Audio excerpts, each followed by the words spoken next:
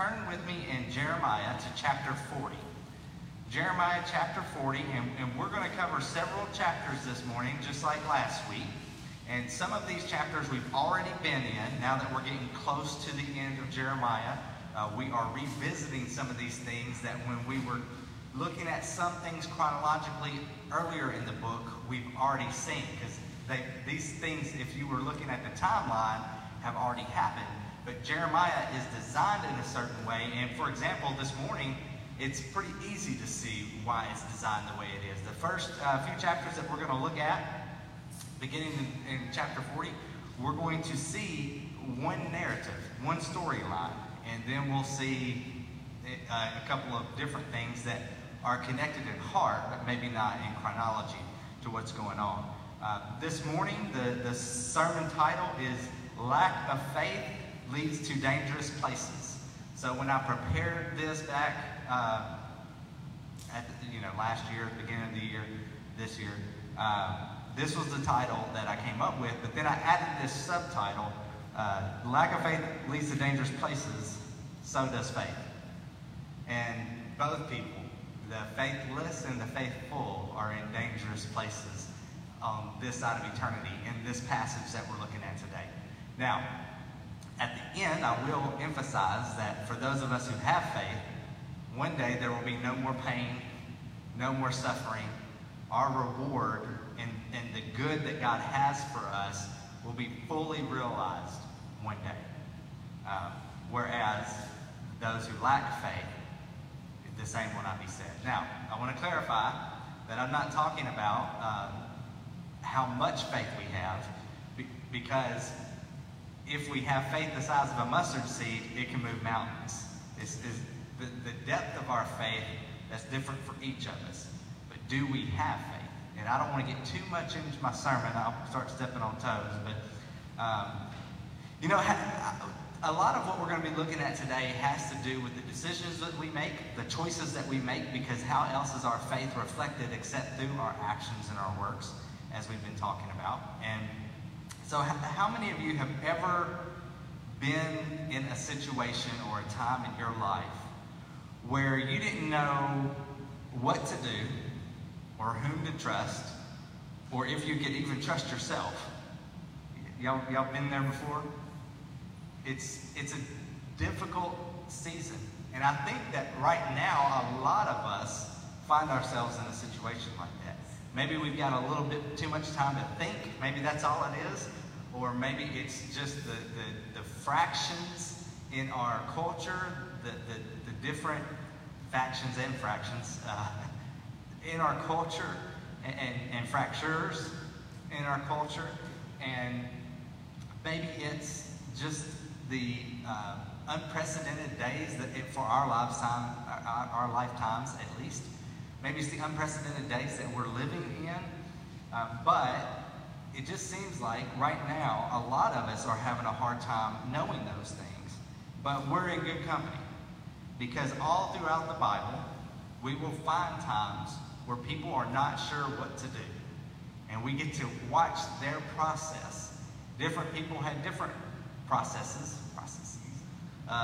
where if you look at Jesus, when there were a lot of times when a life change was about to happen in his life, and this is God we're talking about, right? He would go away and spend time alone with the Father. That was part of his process. He would we would hear him. He would give us examples of prayer, of what to say. So we see that. And today we're going to see that in the life of Jeremiah in a positive way, but we're also going to see it in the lives of those around him in maybe not such a positive way. And so in Jeremiah chapter 40, verses 1 through 6, and what we're going to do here is I'm going to read a few verses from this chapter. We'll look at the points, and since we're covering so many chapters, I'll make sure that we have those points up on the screen for you. But I'm going to be summarizing a lot of what we're looking at. And so I do encourage you, just like last week, to go back and to read what we're not reading here today. But in Jeremiah chapter 40, verse 6, the word that came to Jeremiah from the Lord after Nebuzaradan, the captain of the guard, had let him go from Ramah, when he took him bound in chains along with all the captives of Jerusalem and Judah who were being exiled to Babylon. Now, this is something we saw last week. This is going to be a more intimate look. It's going to continue the story of what happened. But if you remember last week, we saw where Babylon finally invaded Jerusalem. And they have destroyed the city, destroyed the temple, and they are taking those who lived in Babylon as exiles. And we did see last week where they did spare some people and allowed them to stay in the land. Primarily, it was the impoverished of the area. They gave them land and they told them to take care of it and things like that. And so we'll see some more people involved in this story. But if you remember, and we're going to see this explained again, Nebuzaradan, who was one of Nebuchadnezzar's military leaders, he told Jeremiah that he was going to let him go. And so let's keep reading and see what happens in the details. Verse 2. The captain of the guard took Jeremiah and said to him, "The Lord your God pronounced this disaster against this place." Jeremiah knows about this because it was through Jeremiah whom God announced this prophecy or prophesied what was going to happen, this disaster, this ra'ah, this bad stuff. And so in verse 3, he continues, and he says, "The Lord has brought it about and has done as he said." You know, God's good about doing that. He's good about fulfilling his promises and doing what he says he will do. Now, Nebuzaradan's going to be speaking to, Judeans in general, and he says, "Because you, Judeans, sinned against the Lord and did not obey his voice, this thing has come upon you." Now he's going to talk to Jeremiah specifically. "Now, behold, I release you today from the chains on your hands. If it seems good to you to come with me to Babylon, come, and I will look after you well. But if it seems wrong to you to come with me to Babylon, do not come. See, the whole land is before you. Go wherever you think it good and right to go." So he's giving him a choice here. He's saying, hey, come with me, I'll take care of you, or look before you. All this land, you can go wherever you want to go. Verse 5, if you remain, he's going to give him some advice. If you remain, then return to Gedaliah, the son of Ahikam, son of Shaphan, whom the king of Babylon appointed governor of the cities of Judah, and dwell with him among the people. Or go wherever you think it is right to go. So the captain of the guard gave him an allowance of food and a present and let him go. Now I want to pause here for a second because we're seeing a lot. He's basically saying, hey, if you come back to Babylon with me, I will take care of you. And God has already told anyone who would surrender earlier in this timeline, earlier in this process, if the Judeans would surrender and go to live in exile in Babylon, then he was going to take care of them. Now, unfortunately, not everybody listened to that. Not everybody surrendered. Many people fought. Many people died. And we are where we are at this point. And Nebuzaradan says, if you want to come with me, then I will take care of you. Or you can stay here. But if you stay here, I encourage you to live with Gedaliah. Now, if you remember from last week, Gedaliah is the person that Nebuchadnezzar made governor. He is a Judean, and Nebuchadnezzar made him the governor, because there is no king anymore, the governor of that area. But then there was a third option. Not only could he go with Babylon, not only could he go with Gedaliah, but he could go wherever he wanted to. He said, you do what you think is right. And he has these options. Do we know if any of these options are wrong? I don't think so. In fact, God has encouraged people to go to Babylon, so it would not be wrong, I don't think, for Jeremiah to go to Babylon. But we do have God's call on Jeremiah to prophesy to the people of Judah. Now, there are probably more people of Judah in Babylon than there are here. But Jeremiah has a choice on his hands where the word of the Lord, as far as we know, did not come to him and say, Jeremiah, I want you to choose this thing. And so when we don't have clear direction from God, what do? And so we'll talk about that. But let me read this last verse. Let's see what he did. Well, actually, in verse 5, I'm sorry. In verse 5, another interesting note for those of us who have been studying Jeremiah since the first week of February. How many times has Jeremiah's people been good to him? I don't remember many, right?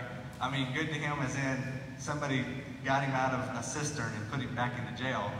But, you know, I'm thankful that Ebed-Melech did that, as we saw in the passage last week.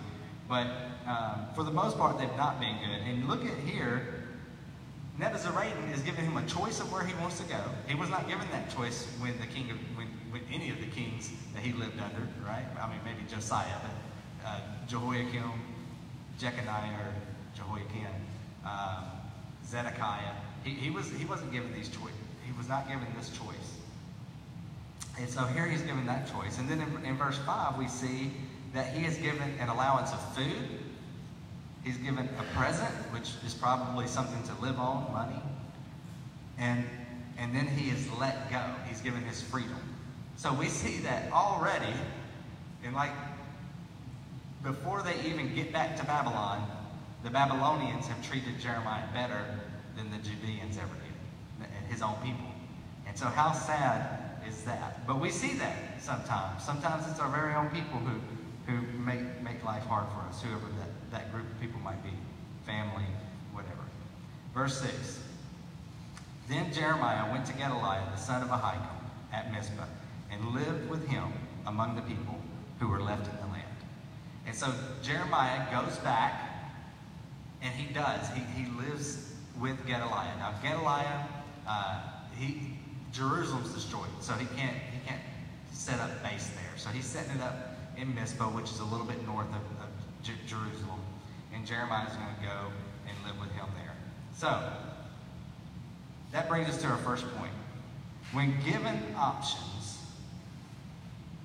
and again, especially when we don't know what to do, when given options, choose what best glorifies God. Now, this might not be evident, but when given options, we need to look around and we need to ask ourselves, which of these three choices honors God the most? And Jeremiah, we don't know his thought process here. We don't know why he chose to stay. But I would assume that it is because God has called him to be a prophet there in Judah. And that's the reason he is staying. He is doing what God called him to do. But when it's not, sometimes it's just not obvious. I can remember many times in my life where I had options and all the options look good. So what do? And you have to choose the one that's going to honor God the most from our human perspective. So point A, or subpoint, if that's unclear after prayer, use wisdom. So sometimes even after praying, we don't know the right thing to do. How many of y'all have ever been there? You had options, you prayed about those options, and you didn't know what to do. Anybody? I see lots of hands going up. That's a common thing in life as we're trying to pursue what God desires. And by the way, sometimes it's not that all the options seem good. Sometimes it's that all the options seem bad, right? Because yes, Jeremiah has some freedom here, but let's look at his choices. You can go to Babylon, a place that is not your home, and basically live in a relaxed version of slavery. Or you can stay home, where Jerusalem and the temple have been destroyed, and where there are inevitably, because this happens every time a place is destroyed like this, there are going to be power struggles and people who want to be in charge. So you get to be in the middle of that. Or you can just go to this new land where you don't know anybody, because the land is set before him. He can go wherever he wants. And so what is he going to do? And in our lives, we're faced with options like that sometimes. Sometimes we have a few great options and we get to choose between one, two, or more. Sometimes we only seem to have bad options, and we have to choose the best option of the bad options. So what do? Well, we do the same thing. Which choice is going to glorify God the most? And if that's unclear, after praying, then we use the wisdom that God has given us. Now, we have to be careful with this, because sometimes our desire to make a choice is based on selfishness. Sometimes our hearts can be deceptive above all things. That's Scripture. We have to make sure that we are seeking what God desires and what honors Him. But we're not mind readers. We can't always know. We're not God. We can't always know the future. We can't always know the best choice before we make it. And so what about when we make that choice and it's the wrong one? Well, for those of us who have faith in Christ, we can relax in grace and know that our sins are covered. And even if we make, not only if we make a bad choice, but if we do wrong, God can forgive us and He can help us. And so that's encouraging. Now, we're not going to read all these passages, but in Isaiah chapter 40, verses 7 through 12, what we see is Jeremiah, as we saw in verse 6, it goes with Gedaliah. And there were some surviving soldiers who were left in the land. There were some poor people who were left in the land. And all of these people gathered together. They gathered to where Gedaliah was at Mizpah. And he basically told them, hey, don't be afraid to serve the king of Babylon. It's going to go well with you if you do that. And then they even collected a bountiful harvest. Of course, there's only a few people, and there's lots of land to collect this harvest from. And we're not even told, we see no evidence that Babylon even taxed this harvest. And for some of these people who were left in the land, and the Babylonians purposefully left the impoverished people, this might be the best they've ever had, as terrible as that sounds. And I'm not saying they were glad Jerusalem was destroyed or the temple was destroyed, but this is their reality. So in chapter 40, toward the end of that chapter, in verses 13 through 16, Johanan, who was one of those soldiers who was left in the land, a Judean, he comes to town and he warns Gedaliah that Ishmael, and Ishmael is another person in the land there that we are not familiar with, but we're about to get to know a little about him, that Ishmael wants to kill him. Ishmael wants to kill Gedaliah. Now, Ishmael is in the lineage of the next king. But what has God said about the kingdom? It's destroyed. There's not going to be a next king until Jesus. Right? There's not going to be a king from the lineage of David until we get to Jesus. And so this guy named Ishmael wants to kill Gedaliah, so we think so he can become king. But Gedaliah ignores Johanan's warning. And he even accuses him of lying. He's saying, why are you saying this about him? And he goes about his business. And then we get to Jeremiah chapter 41, the very next verse, in verses 1 through 3. Ishmael and 10 men come to town under the guise of, working with Gedaliah. They have this meal where Gedaliah is present, and some of the Judean soldiers that were left in the land are there protecting Gedaliah. And then there's also Babylonians, the Chaldean soldiers, who are there protecting Gedaliah at Nebuchadnezzar's command. And Ishmael and his 10 men kill all of them. And so, what if Gedaliah would have listened to Johanan's warning? Now, this isn't the first time in Scripture that we see someone given advice that they don't take. It's common. It's not rare to see that happen.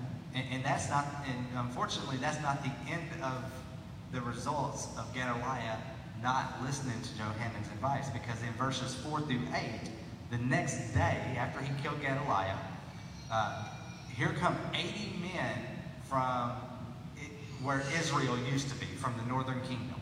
Here come 80 men ready to worship where the temple was, because the temple's been destroyed. But they come ready to worship, and Ishmael kills all 80 of them also. And, think about the implications of this. These men probably hoped that since the war was over, maybe the northern and southern kingdoms, which were split in, because of David's sin, but after his reign, Israel was split into a northern and southern kingdom, Israel and Judah. And now that both have been destroyed, maybe they can reunite, and maybe they can begin to worship at the temple again. But that's not going to happen yet. In fact, we already know how long people are going to be in exile and how long it's going to be before they are allowed to come home and rebuild the temple, rebuild Jerusalem. We've been told it's 70 years, not a few days, as is the case here. And so Ishmael takes all the people, and he's going to take them as prisoners to his home, but we're going to pause right there because this brings us to our second point. Point number 2, when given advice, listen carefully, even if it's not what you want to hear. When given advice, listen carefully, even if it's not what you want to hear. How many of you have ever been given advice that you didn't want to hear? That's the first question everybody raised their hand to. No, it happens all the time, right? And sometimes that advice is offensive, right? Sometimes the people giving the advice don't even have our best interest at heart. Sometimes it's hard to listen to that kind of advice. But one of my mentors, as many of you have been given the same advice, advised me to always listen to advice. That doesn't mean you have to take the advice, but always listen to advice, listen to criticism, because usually there's a grain of truth in it. Even if it's not meant for our good, usually there's a little bit of truth in it, not always. And so what I try to do is listen to what is said, process it, and for me, I do better at, if it is offensive, that's okay. Keep replaying it in your head. You might not be able to do that right away because it could be too painful. You might not be in a place where you could listen to it. It might be months before you can go back to that advice. But go back to the advice and just ask God, is there anything true in here? And sometimes, of course, it's easy to listen to people's advice because they obviously love you and they obviously want to do good for you. And sometimes with those two things, a third thing comes up where what they're telling you is what you want to hear. That advice is easy to listen to. But when someone's coming to you and telling you, Gedaliah, you're about to be killed by Ishmael, even though you've just been put in charge of being the governor of this land by Nebuchadnezzar himself, even though you have Judean and Chaldean military men guarding you, you're going to be killed. Well, that's advice that you probably don't want to hear. But we need to listen to it. We need to investigate it. We need to look into this thing. Gedaliah just dismissed this offhand. And so we don't need to do that. Even if it's not what we want to hear, we need to listen carefully. Which brings us to the sub-point. Advice is not always helpful, right? Not all the advice that we're given is always helpful. But sometimes it's life-giving. How many of you have ever been given advice that changed the direction of your life in a good way? I have. I can remember many times where I sought counsel and I was given advice that was incredibly helpful. Some of those things I've held on to. Some of those things, sometimes I didn't even seek the advice. I just got it in a sermon. I can remember, as some of you know, many years ago, I guess 9-10 years ago, I was at the first church where I was a pastor, at Jenny Baptist Church, and my mentor, Brandon Massey, was there to preach a sermon, and it was a revival, and he's preaching this sermon about how you need to be ready to say yes to whatever God leads you and calls you to do. I've told this more than once before. It was a theme of ours one year. Now, Hal and Misty left after I preached this sermon. No one else is allowed to leave right now, okay? But Brandon preaches this sermon on your yes needs to be on the table. Whatever God asks, the answer is yes. Wherever he tells you to go, whatever he asks you to do, your answer needs to be yes before the question is even asked. And I thought, man, am I glad my people are hearing this, because my church members really need to hear this sermon. And then I went home and I was looking over my notes and I was like, oh, maybe I need to hear this sermon. That's a novel notion, huh? How many of y'all have ever experienced that, where you realize, oh my goodness, God was speaking that text directly to my soul, to my heart. And so, with that said, Rose and I had already been approached about something that we said no to, and we began praying about it. And it was whether we would go work for the Arkansas Baptist State Convention or not. And then we actually started praying about it after that sermon was preached. And so, the advice, I didn't seek the advice, and the person wasn't specifically advising me, but sometimes that's how advice works. Sometimes advice comes from the least likely of places. Sometimes advice comes from people we don't even trust. And how do we know that Gedaliah did not trust Johanan? Because he didn't listen to him. He accused him of being deceitful. And so, advice is not always helpful, but sometimes it's life-giving. We need to make sure we're listening to it carefully. When it is given, we're trying to discern whether it is what we need to do or not do. We really need to listen carefully and take it into consideration, especially in this time where we live today, when we don't know what's true. So many people are saying so many different things, and so many people have motives and things that are honestly deceptive. And so we have to be careful about what we hear, but that doesn't mean we ignore all advice that's given. We listen carefully, even if it's not what we want to hear. And if it's not helpful, it's not helpful. One of my mentors, speaking a lot about my mentors today, we're talking about advice, right? That's what mentors are there for, right? To help you know how to go in life and what direction to take and what choices to make.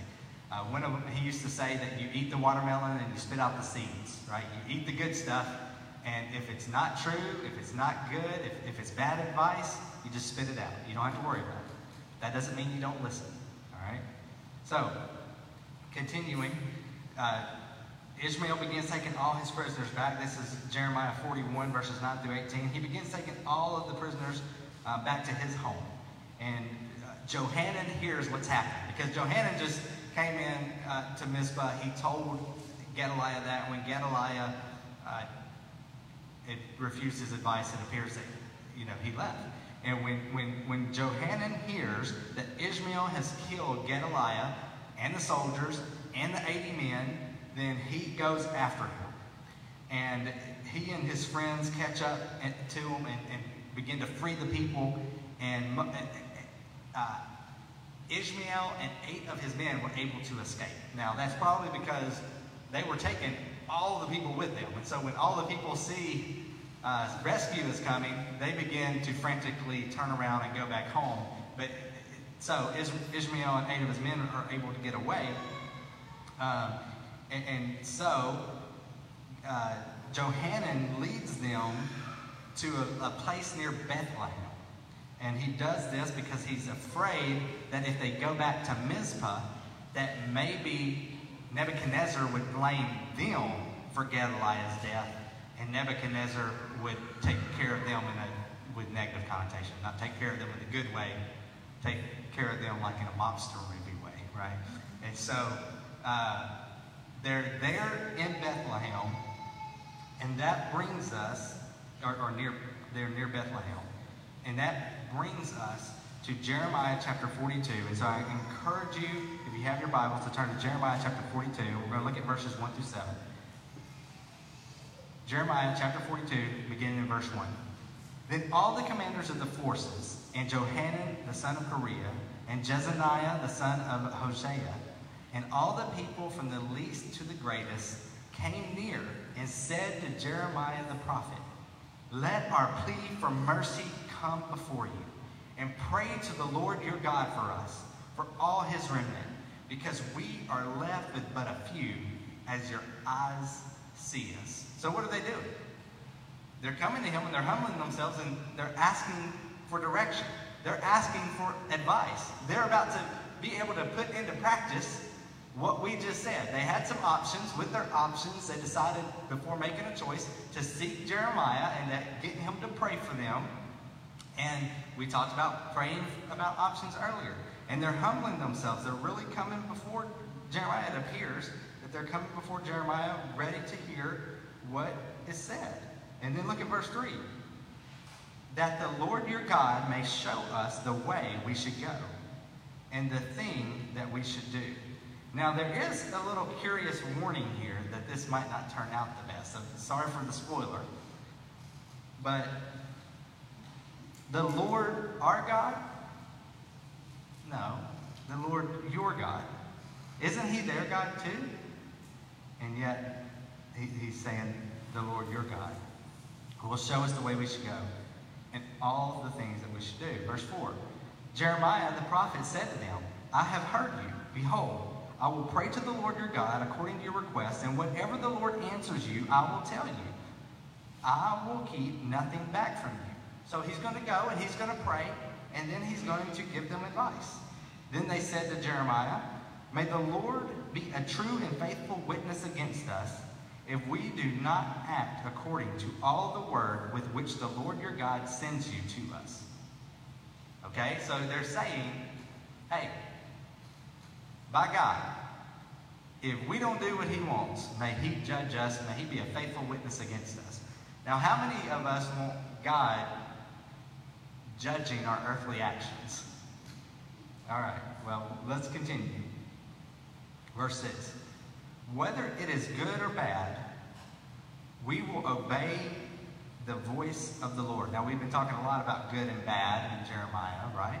And here we see it again, whether it is Tobiah or Ra'ah, whether it is good or bad, we will obey the voice of the Lord our God, to whom we are sending you, that it may be well with us when we obey the voice of our Lord.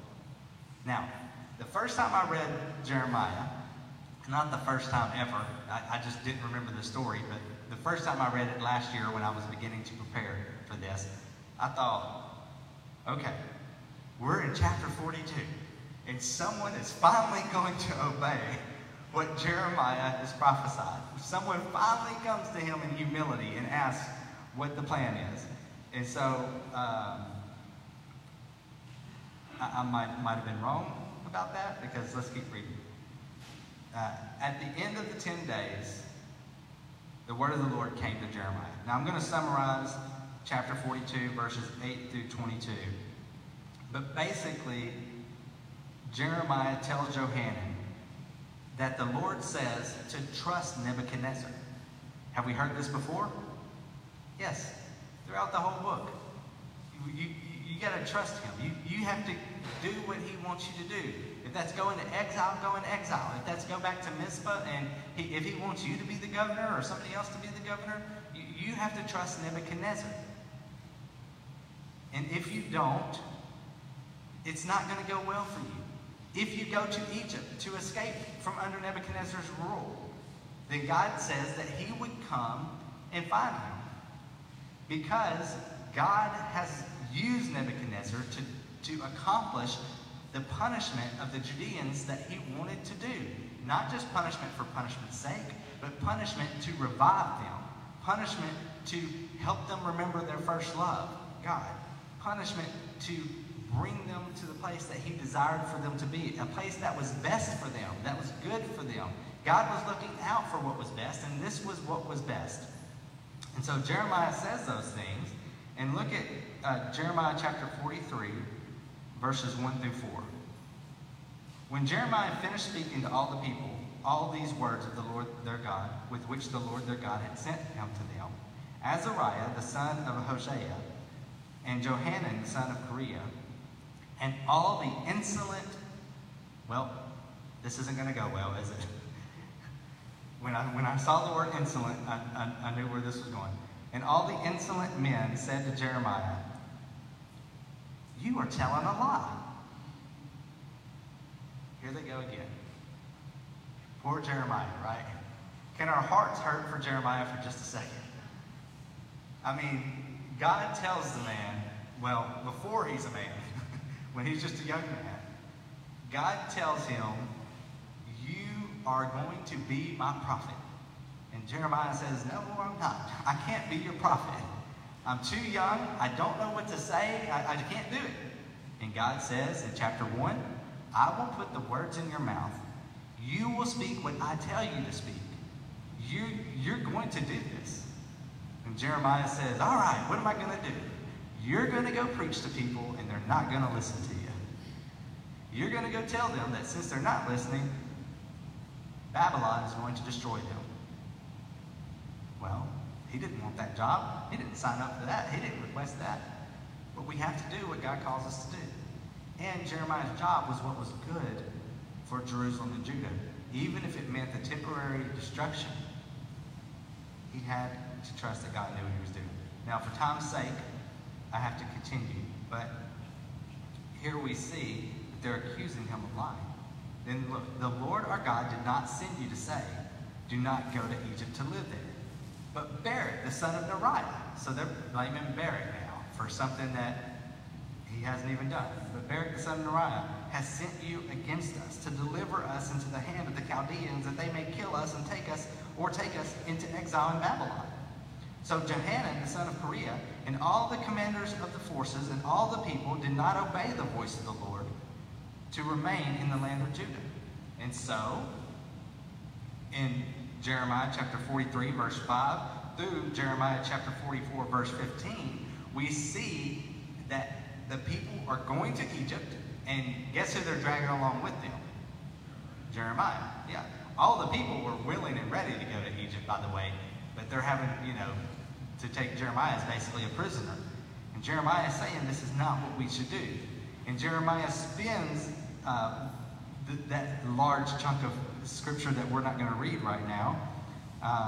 He spends his time telling them God's going to pour out his wrath if you do not repent and go back. You cannot hide from God here in Egypt. And then we get to Jeremiah chapter 44, verses 16 and 17. Let's look at this. We'll look at all of 16 and the first part of 17. As for the word that you have spoken, now this is all the people from Judah have come to Jeremiah, and this is them speaking to him. Specifically, the women are speaking to him right now, but this is the heart of all the people. As for the word that you have spoken to us in the name of the Lord, we will not listen to you. So they're not even going to listen to his advice, much less take it. But we will do everything that we have vowed. Hey, that's good, right? Because Jerusalem's made some Judeans, Israel and as a whole, they've made some pretty good vows to honor God, to worship God, to live for him. But that's not the vows they're talking about. But we will do everything that we have vowed. Make offerings to the Queen of Heaven. Pause. Everything that they have vowed. Their vows to a foreign god. Their vows to Ashtaroth, not to Yahweh.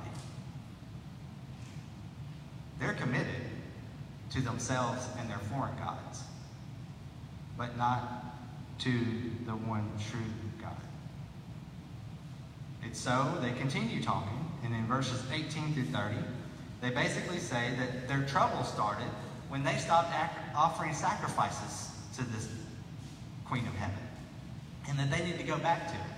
They're ignoring what actually happened in history, which is Jeremiah kept telling them, if you don't repent, Babylon is coming to destroy us. And when Babylon got there, the people couldn't make their offerings anymore. But the bad stuff happened before that. It happened as soon as the Babylonians left Babylon. As soon as the Chaldeans left, they were in trouble. And so Jeremiah warns them they're not going to listen. They think their trouble started when they stopped offering sacrifices to this false god. And they assure him that they're not going to stop worshiping these false gods. And so he assures them that they will not escape destruction. It's just more of the same. Even after the destruction of Judah, after the destruction of Jerusalem, after the destruction of the temple, the people still don't get the idea. And so we can think that, man, 70 years, why that long, God? Well, God knows how long it's going to take to get these people back right with him. And so that brings us to our third point. when making statements of faith, follow through. But, point A, as long as it's faith in God and what honors Him. Because they made statements of faith. Earlier, we will do whatever, to Jeremiah, pray for us, we'll do whatever God says. They should have followed through with that one. But you go later, and they say, we will not listen to you because we've already made commitments to the Queen of Heaven. Well, if your commitments are against God, if they're selfish, if they don't honor Him, then you should not be making statements of faith and following through with those statements. Which brings us to our conclusion, which is chapter 45. Now, chapter 45 isn't part of this story. It's earlier in the timeline. In fact, it's a long time ago, in the 4th year of Jehoiakim, as we'll see in just a moment. And so this is going back in time, but I do think that there's a purpose for this chapter being right here. And we've already looked at this chapter, but I want us to come back to it, and I want us to look at it again, because it was placed here for a reason.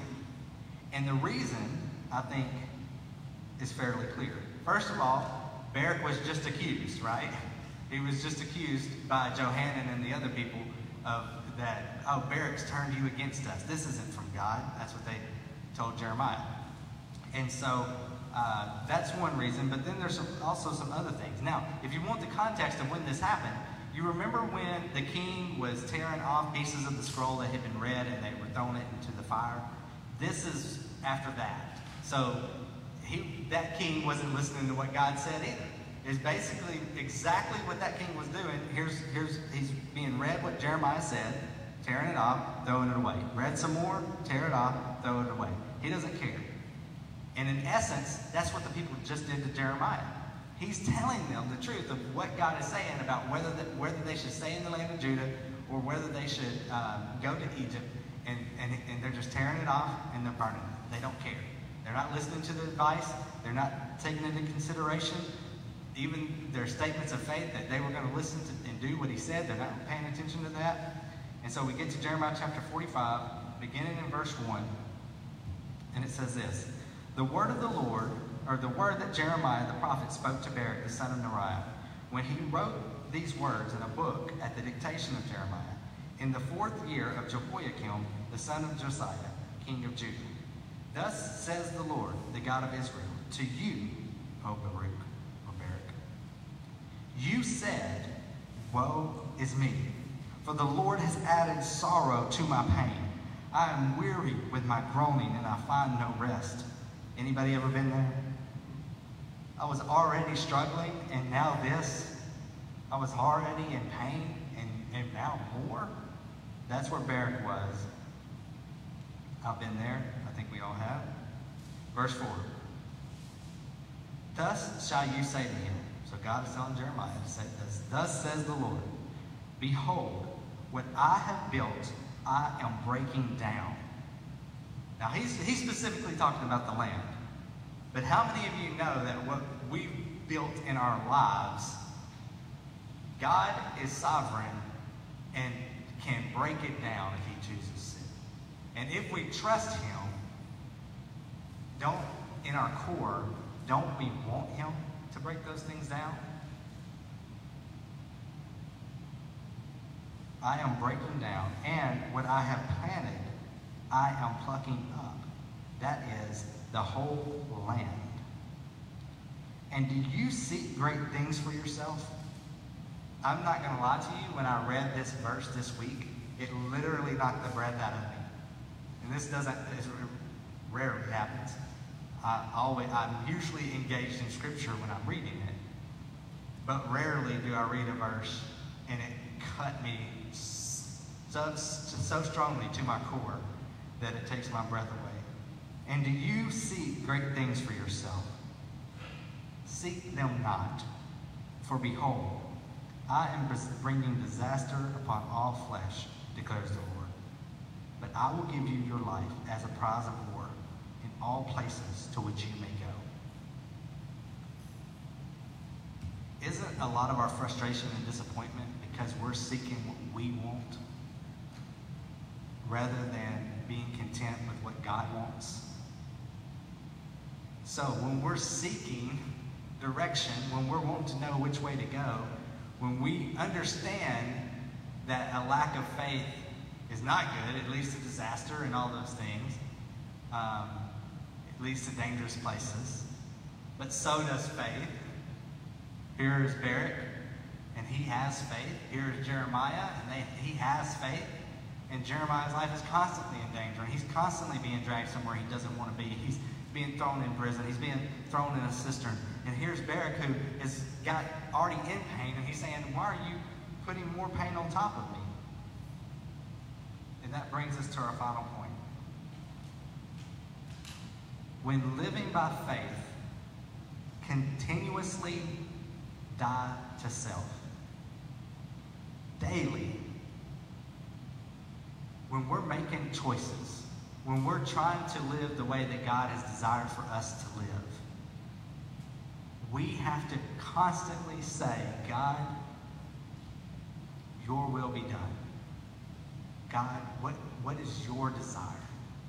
And as we're waiting for his answer, and as we're promising him that if you will just tell me, I'll follow through, when he tells us, we better be ready to follow through. And it's going to take dying to self. But, our last sub-point here, this will lead to life. When we die to ourselves, this will lead to life. In Barak's case, it literally meant to his life being physically preserved on this earth for the time being. But even more than the temporal blessings that we receive on this side of eternity, our works will be blessed. That we're not saved because of our works. We don't get into heaven because of our works.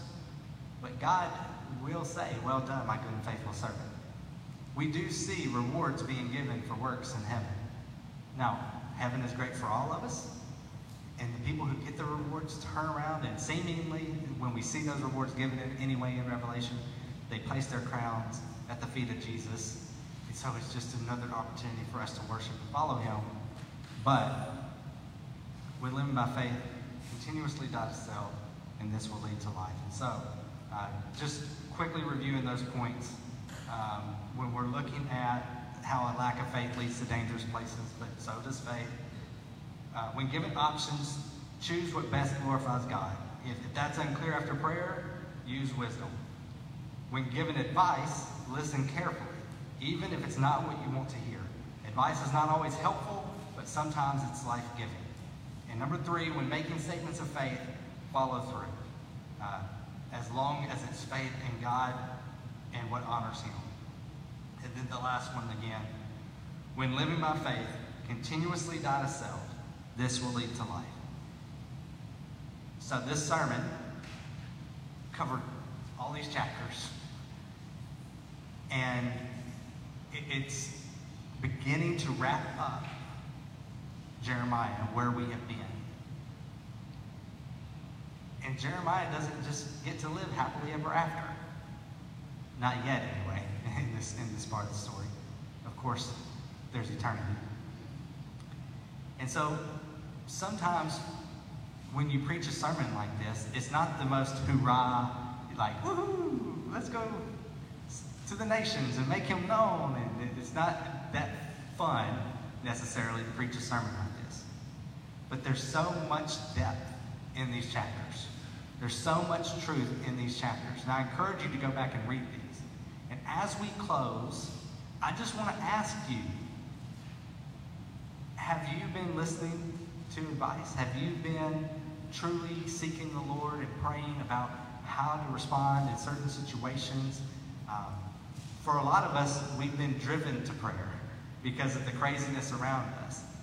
And are we making statements of faith that God will do wherever you lead? Because if we're going to do that, we better be ready to die to self. And so where are we today? Where are you? What does God desire from us? A lot of what he desires, we can clearly know because his word is clear. But then there are some times in life when we're faced with situations when we're not sure what to do. And when there's a process of how we go, what we go through to try to determine where God is leading. And are we ready to follow him wherever he leads? That's the question for all of us. And so, as I pray, and as we dismiss, I want to make it clear that if any of you guys need to talk, then feel free to reach out to me. You can find me before we leave, or you can call me this week. And if you don't have my number, just call the church, and Pam will make sure you have it. And if you want to talk to Daniel, with him being here now, then feel free to call, and we'll get you in touch with him. But we want to make sure that we're here for you because we have choices to make, all of us. And are we making the choice that God desires for us to make? And sometimes we don't know the answer. Even after the prayer, even after the seeking, we just have to use our best wisdom. But we trust God, and we honor him, we follow him. He's going to do his best. And if we make a mistake in that, he's a merciful God. And if we're truly striving to follow him, of course there's forgiveness, even if we're not truly striving to follow him and we go to him in repentance. But if we're truly trying to follow him and we make that error, he's going to continue to walk with us. Let's pray. Lord, we love you.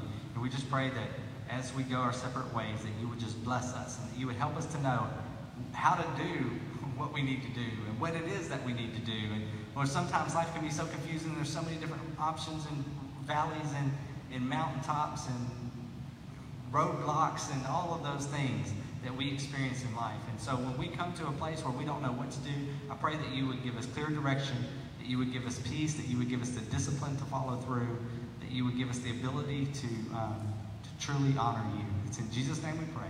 Amen.